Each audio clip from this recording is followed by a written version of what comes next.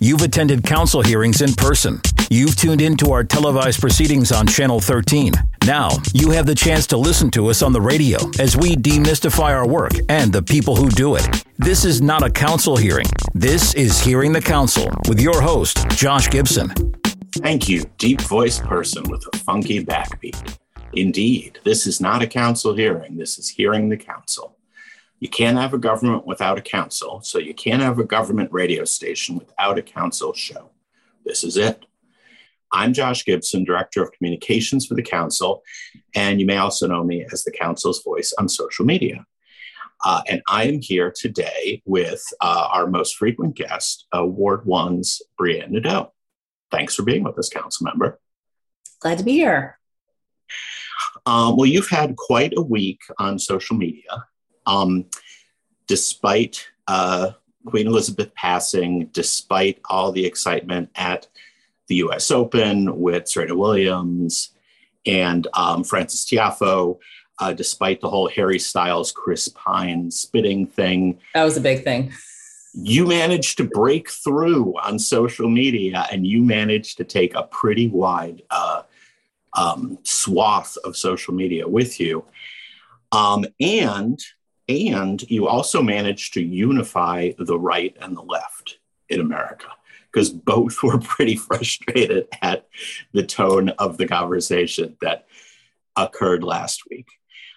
So why don't we start off by having you put in your terms what triggered this social media attention? I think you know what I mean, and where it went wrong and how we can kind of bring it back on the tracks. So in April, Governor Abbott of Texas decided that he was going to start sending asylum seekers who have arrived here in the United States to the District of Columbia on buses, basically just to get them out of Texas, which is not the procedure that one typically follows. If you're an asylum seeker, you've been granted legal status here in our country. You have a sponsor, you have someone that you can go live with.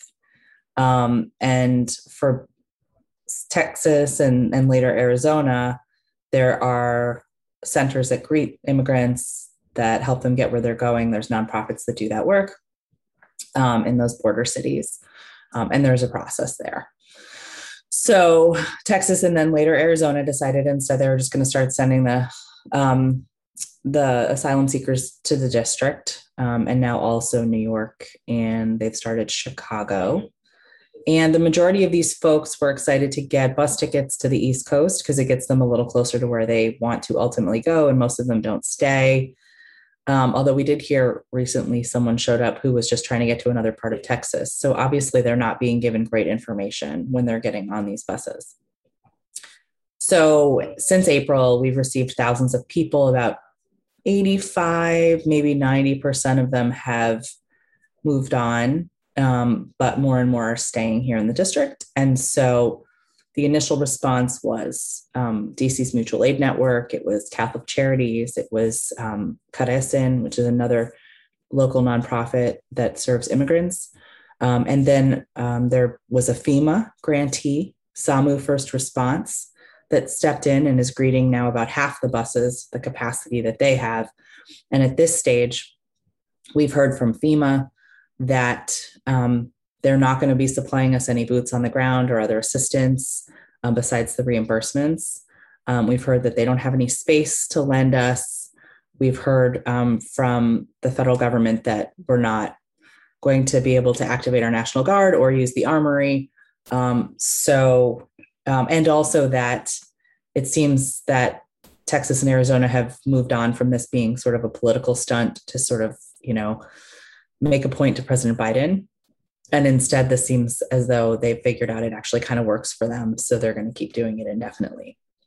So last week, Mayor Bowser announced a state of emergency, which gives her the power to set up an Office of Migrant Services, which at this stage we definitely need, which will allow us to ensure that every bus that arrives at Union Station is greeted and that folks are given direction and services as needed when they get here, which is, something that it's time to do. And And it's also really important to stand this office up because it's a new situation for the district. We've welcomed immigrants in all forms since our existence. And now we're having to adapt to receiving them in a different way, in a way that the federal system doesn't really account for. So we're setting up our own operation. It'll be through grant making. So, there'll be a solicitation so that nonprofits or others can step in and do the work. But the idea is they'd be greeting every bus and triaging folks and getting them the services they need to go where they want to go. So I think maybe part of the question is that there are a lot of parts to this. There is the fact that there are so many asylum seekers in the United States. There's the fact that they are not where they normally are, right across the border. They're in DC. Is that in and of itself a problem? Is it the fact that they were bused here that was the problem? Or was it strictly the people who bused them here? Are there multiple problems? And is there just one part that we're particularly peeved about? Or where do you see, it's easy, I think, to criticize, obviously, the governors for this literal moving a problem out of their jurisdiction. But are there bigger problems that are here and that we should be thinking about? Yeah, obviously, I think it goes without saying that there are big problems with our immigration system. And I think that was the point that those governors were making. My issue is that they're using asylum seekers kind of as pawns in their political game, right? We're happy to welcome people who intend to settle here, but the majority of the people don't. So they're just hopping on a bus, hoping for the best, not knowing what will greet them, being told one thing. We're hearing they're being told, this is, you go here and you'll get all your needs met. Which if there was a welcome center the feds had set up, that would make perfect sense, but that's not the situation here. So people were just being sent here. And if our mutual aid and our nonprofits hadn't stepped in, they'd just be dropped at Union Station with nothing, right? So, excuse me. So, it's not how the system is set up. When you enter our country seeking asylum and you're granted legal status, there's a process to help you settle. And it's a long one. So people do get stuck sometimes at the border for a while. So this is, I guess, Texas and Arizona's way to sort of reduce that impact in their communities. It's just not very humane, right? So the system should be sending people individually to the places that they're wanting to go, right? Like, here's the bus ticket to your Aunt Millie in Colorado, or here's the bus ticket to your Aunt Susie in New York, rather than, all right, everybody get on a bus to Washington. And the only reason they're coming here is it's because, we're our nation, it's our nation's capital. And that's where our president lives. So that was the point. Now, as a sanctuary city, which I think we've declared multiple times in legislation, was there an error in declaring that we're a place of sanctuary, but not having resources in place if too many people took us up on the offer? And I realize they're not taking us up on the offer. They're being literally shipped here and thrown off a bus. But is there some element of we needed to think through what happened if we had a glut of people wanting sanctuary? I think that's what the Republicans want you to think. That's what the narrative is on, Republican Twitter right now, but it's a misunderstanding of what we're talking about here. So a sanctuary city is a place that does not persecute undocumented residents within its boundaries, right? Right. As a sanctuary city, we don't cooperate with ICE. Our agencies are prohibited from turning over information about residents. It's meant to allow them to come out of the shadows and pursue work, to have legal driver's licenses through our program, to allow them to access our healthcare program, the Alliance for Undocumented Residents. It's a really special thing about the District of Columbia. These residents who are arriving are not undocumented, and they're eligible for a certain number of services based on their status. It's kind of a different animal. It's not about who comes and stays and goes. It's about your rights when you're here. So a sanctuary city, that is. So that's, I don't know. I think people like Tucker Carlson are leaning in on sound bites that don't really make a ton of sense. Right. And realize that there's a bit of a, I'm doing a bit of a devil's advocate here, because I don't just want to give you a kind of platform to say what a lot of us might feel about the concept of taking human beings in need. And yeah, that's fine. But I don't think that's where I'm coming from. So I'm just, you can play devil's advocate, but this isn't a both sides thing either. So let's not both sides it. It absolutely is not. Yeah. But I think having a chance to respond to these, you can't respond to them on Twitter, because the second you engage on Twitter, the whole thing would just go nuclear. Well, this will be on Twitter, so yes, we'll see. Yes. And is the number of asylum seekers, and you might not know the answer, I don't, significantly different? I know the number of people crossing the border is higher. Is the number of asylum seekers higher in this administration versus in the previous administration? I don't know. But, you know, the way that asylum goes is it really depends on what's going on in the world, right? So Afghanistan, Ukraine, Venezuela, you know, that's how we see the waves. And whereas, for example, we have a significant Afghan population in the region, we don't necessarily have a significant Venezuelan population in the region, which is one of the waves we're seeing right now. So it's not highly logical that a lot of folks coming from Venezuela would want to settle in the Washington region, because they don't have the same support system that they might have in other parts of the country. And that's one of the things that's really important when someone's coming to this country, is ensuring they have the right supports. So we always do what we can here in the district to support those who settle here, 100%. But, you know, to the extent that there's sort of an artificial path here with these buses, it may not ultimately be the best thing for the people who are coming. So for those of us who care deeply about ensuring we're welcoming immigrants and we're supporting them, we also want to make sure they're getting to go the place that's going to be the best for them long term. Right. And as you pointed out, there is a network of asylum services across the border. So in reality, they're in most cases being bussed away from the services that would have helped them to a place where we'll do absolutely the best we can from a social service standpoint, but we're not necessarily as well equipped to deal with asylum seekers here as they might be at the border. Right. So to close out this section, so you do not think this is Joe Biden's fault as opposed to the governor's, and you do not think you are being NIMBY because all of a sudden these folks have shown up in your neighborhood, literally, potentially, and now you've noticed that's an actual problem.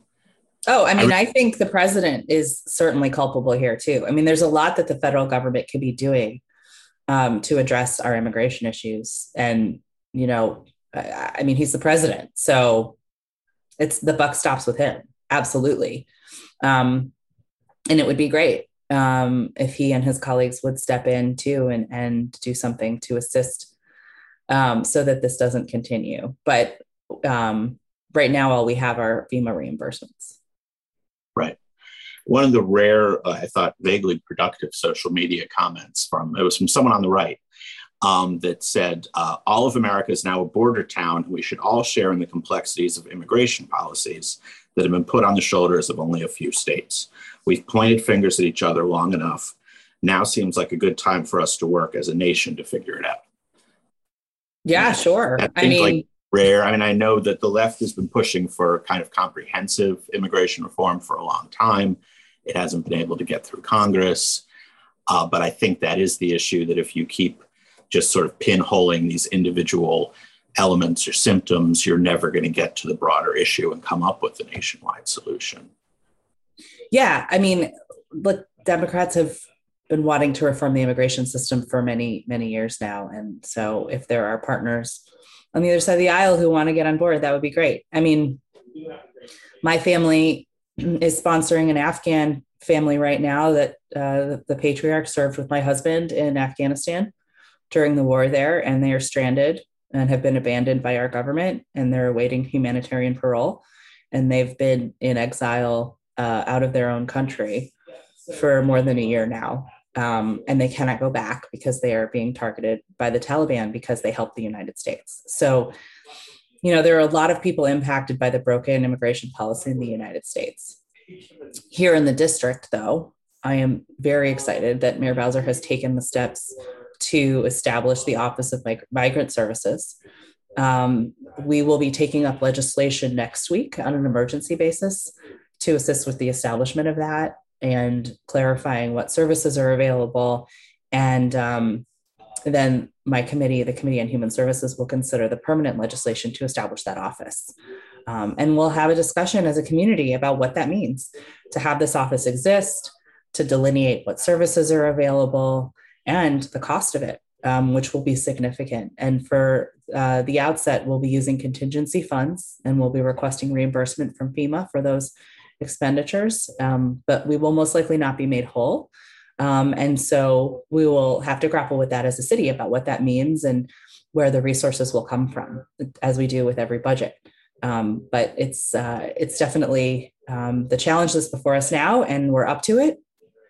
And I know that all of our networks are going to continue working together to support this effort so we can welcome people safely and get them where they want to go. And if that's here, welcome them to our community. And then what would you say on a final question on this? The folks on the left that have been critical of the debate over this topic in DC are saying that this is shining a spotlight on an issue and that this could hurt the left in the election, that you're giving grist to the political mill. Any thought on that? I mean, I realize there's real people at play here and we can't concentrate on the politics, but what would your response be to that? I guess my response is that, I gave some lengthy remarks in a press conference last week, and as often happens, some pundits cherry picked a few things that I said. And, I don't know how to make that stop. I have been saying the same thing for about 4 months now, and I guess they just noticed. But this is the reality. And we do need to condemn the actions of those who put others at risk. We can't just ignore them. We have to call people out for their bad behavior.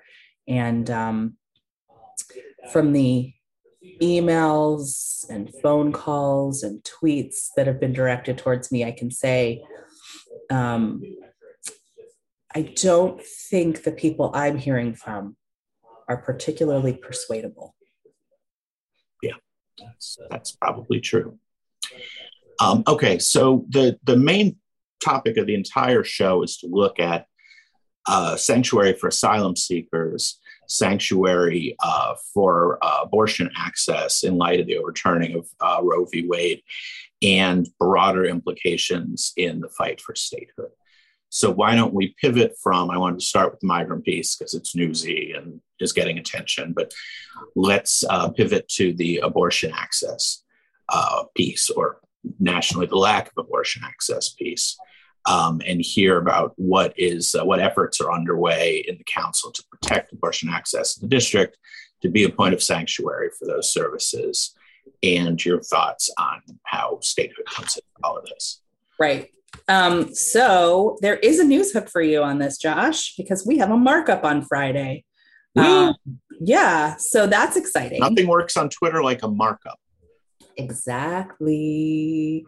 So we are working through my bill and Councilmember Henderson's bill. Hers is the Enhancing Reproductive Health Protections Amendment Act.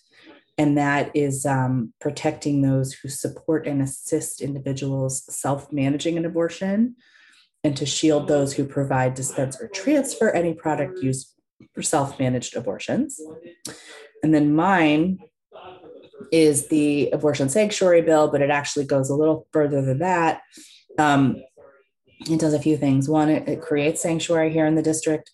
So if you come and have an abortion here, we cannot cooperate with an authority or someone seeking information about your health procedure.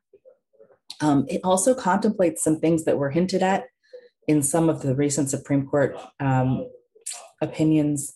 It would create sanctuary also for those like same-sex marriage or gender-affirming care that might not be able to be sought in other states, or that might be repealed in other states or by the feds. So the bills were, I think, both unanimously introduced.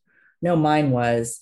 We had hearings on them. We got lots of great feedback, minimal criticism. There was, some criticism from people who just don't support access to abortion. And then there were some tweaks, I think, from some of our legal partners. This bill was referred to the Committee on Government Operations, which is chaired by Robert White. And his team has taken all of that information that came from the hearing and bundled it together, and the committee will vote on it Friday at 2. So it's very exciting. Oh, my bill also creates a private right of action. Excuse me.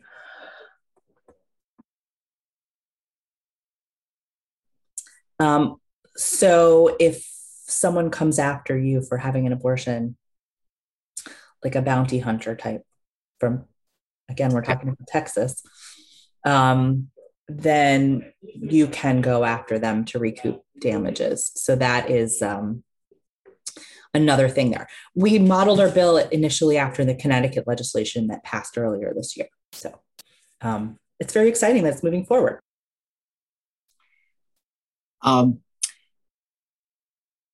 So then let's kind of step over to the statehood piece and why how that is relevant to both the migrant conversation and the abortion conversation. Yeah. So, okay, for the abortion bill, we know every piece of legislation that passes through the council goes under a congressional review period. That's a condition of home rule. And usually that doesn't matter. But there have been times over the years where Congress does want to intervene/interfere in the work of the 13 duly elected officials and the mayor who are moving that legislation. So when that happens, they can take it up in committee, they can overrule it, they can rescind it, and then our law is repealed. And it's easier for them to do this with a bill that is in progress with a congressional review period than it is with established law. I think maybe it's more palatable that way. I don't know. But so that's a risk. It's one of the reasons that we've done everything we can to move this bill forward this year in case we lose control of the House and the Senate, that we don't have issues. So it'll be a squeaker with the markup this week. It'll get through first and second reading. I think this month, both this month, if not early October. And then that congressional review period will kick in after the mayor signs the bill and transmits it. So it'll be tight, but we are just trying to keep it moving. With the response to migrants coming from Texas and Arizona, I mean, one example of where statehood came into play was every other governor is allowed to deploy their National Guard how they wish. And so we, we're handicapped in that way. We have to ask permission to use our National Guard. And in this case, the mayor asked a couple different ways and was repeatedly denied, asked if we could use the armory space for processing, was denied. The responses varied. I think underlying is they don't feel they have the capacity to do this and whatever else they're called upon to do, so maybe that's something that we need to look deeper at, but again, not something we control. And so these are two very clear instances that are happening now that relate to statehood. And if we had a statehood, we would have more control over these situations. And so I think it's a good reminder, it all comes back to our autonomy. Right. And you didn't mention the nightmare scenario, which would be if Congress were to change hands and the presidency were to change hands, that by a simple act of Congress, home rule could be eliminated. So that, and then it would not even be, there wouldn't even be efforts by the council being overturned by the Congress. There wouldn't be a council potentially, and there could be a presidentially run, back like it was for 100 years, there could be commissioners appointed by the president who write every single law and regulation for the city. So, yeah, that's true. I guess my read on that is that it's that the Republican leadership is not particularly enamored with that idea, which is good for us. I also think a bit about the logistics of it. I mean, before home rule, we didn't have, as many government agencies as we did, as many departments, as many committees, as many councils.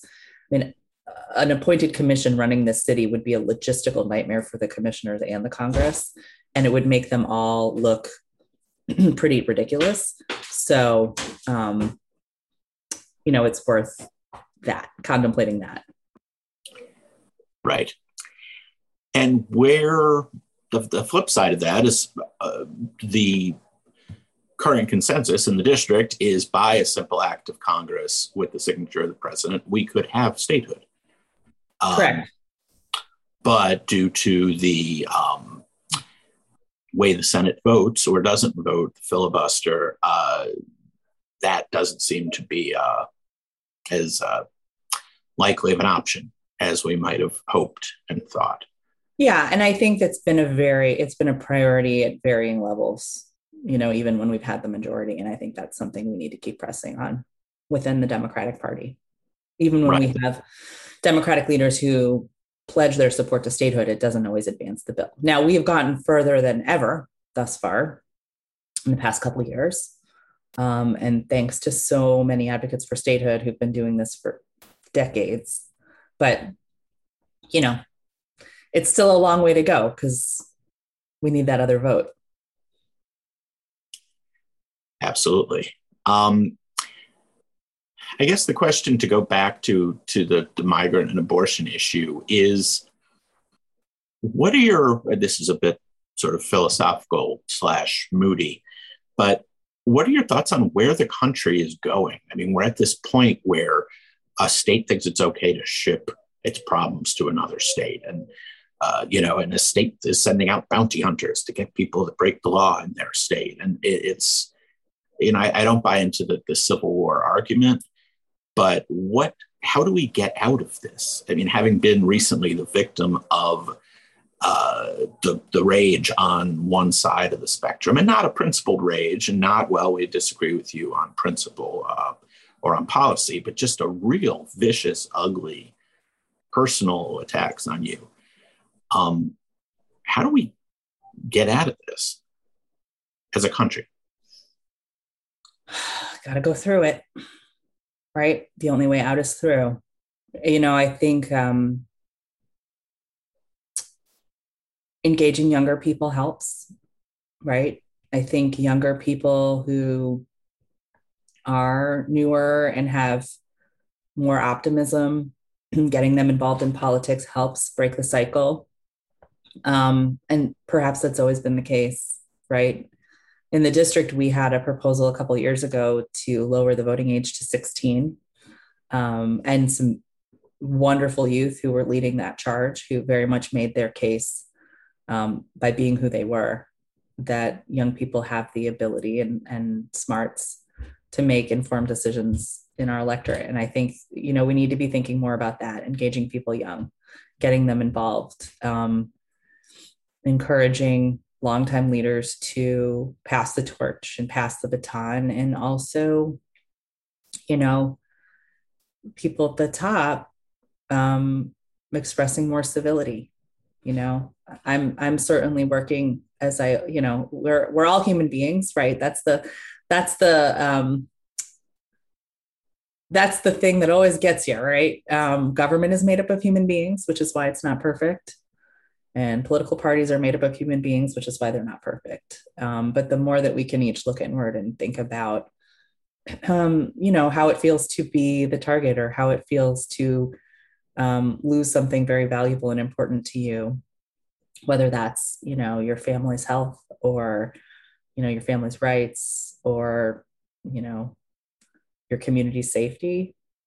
I mean, people have to look inward. I mean, the 2 years of COVID have made people very stressed out. And they are angry. And I feel that as a leader, right? My thing now is, let's get together in person. Let's just start connecting as humans again.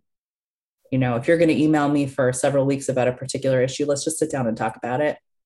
Sit face to face, eye to eye, so you can understand I'm a human being trying to help you, and I can see your humanity as well. So, I mean, that's what a good leader tries to do. I'm certainly not perfect, and I'm always working on myself and my leadership, but that's what I think is the path through. Yes. And my last interview a few days ago was with Robert White, and we went sort of deep on mental health. And I think mental health care is a big part of this. I think there's a lot of folks that should open up to mental health care, and that might take the edge off of some of this. Yeah, I agree. So maybe like the Full Therapy for Pundits Act. Yeah. Well, it's not the pundits that worry me. It's the day-to-day, every individual person who thinks that they. Oh, I know. I was just getting the vitriol part. It's true. We all could use some help. Let's put it that way. Yeah.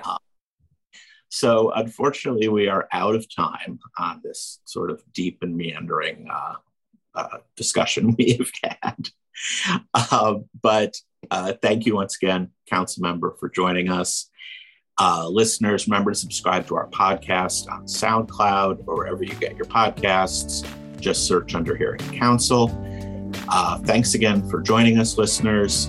Tune in next time. We are on DC Radio at 96.3 on your FM HD4 dial or at dcradio.gov. I'm Josh Gibson. This is not a council hearing. This is Hearing the Council. Thank you. Thanks, Council Member. Take care. Have a good day. You too. Bye-bye.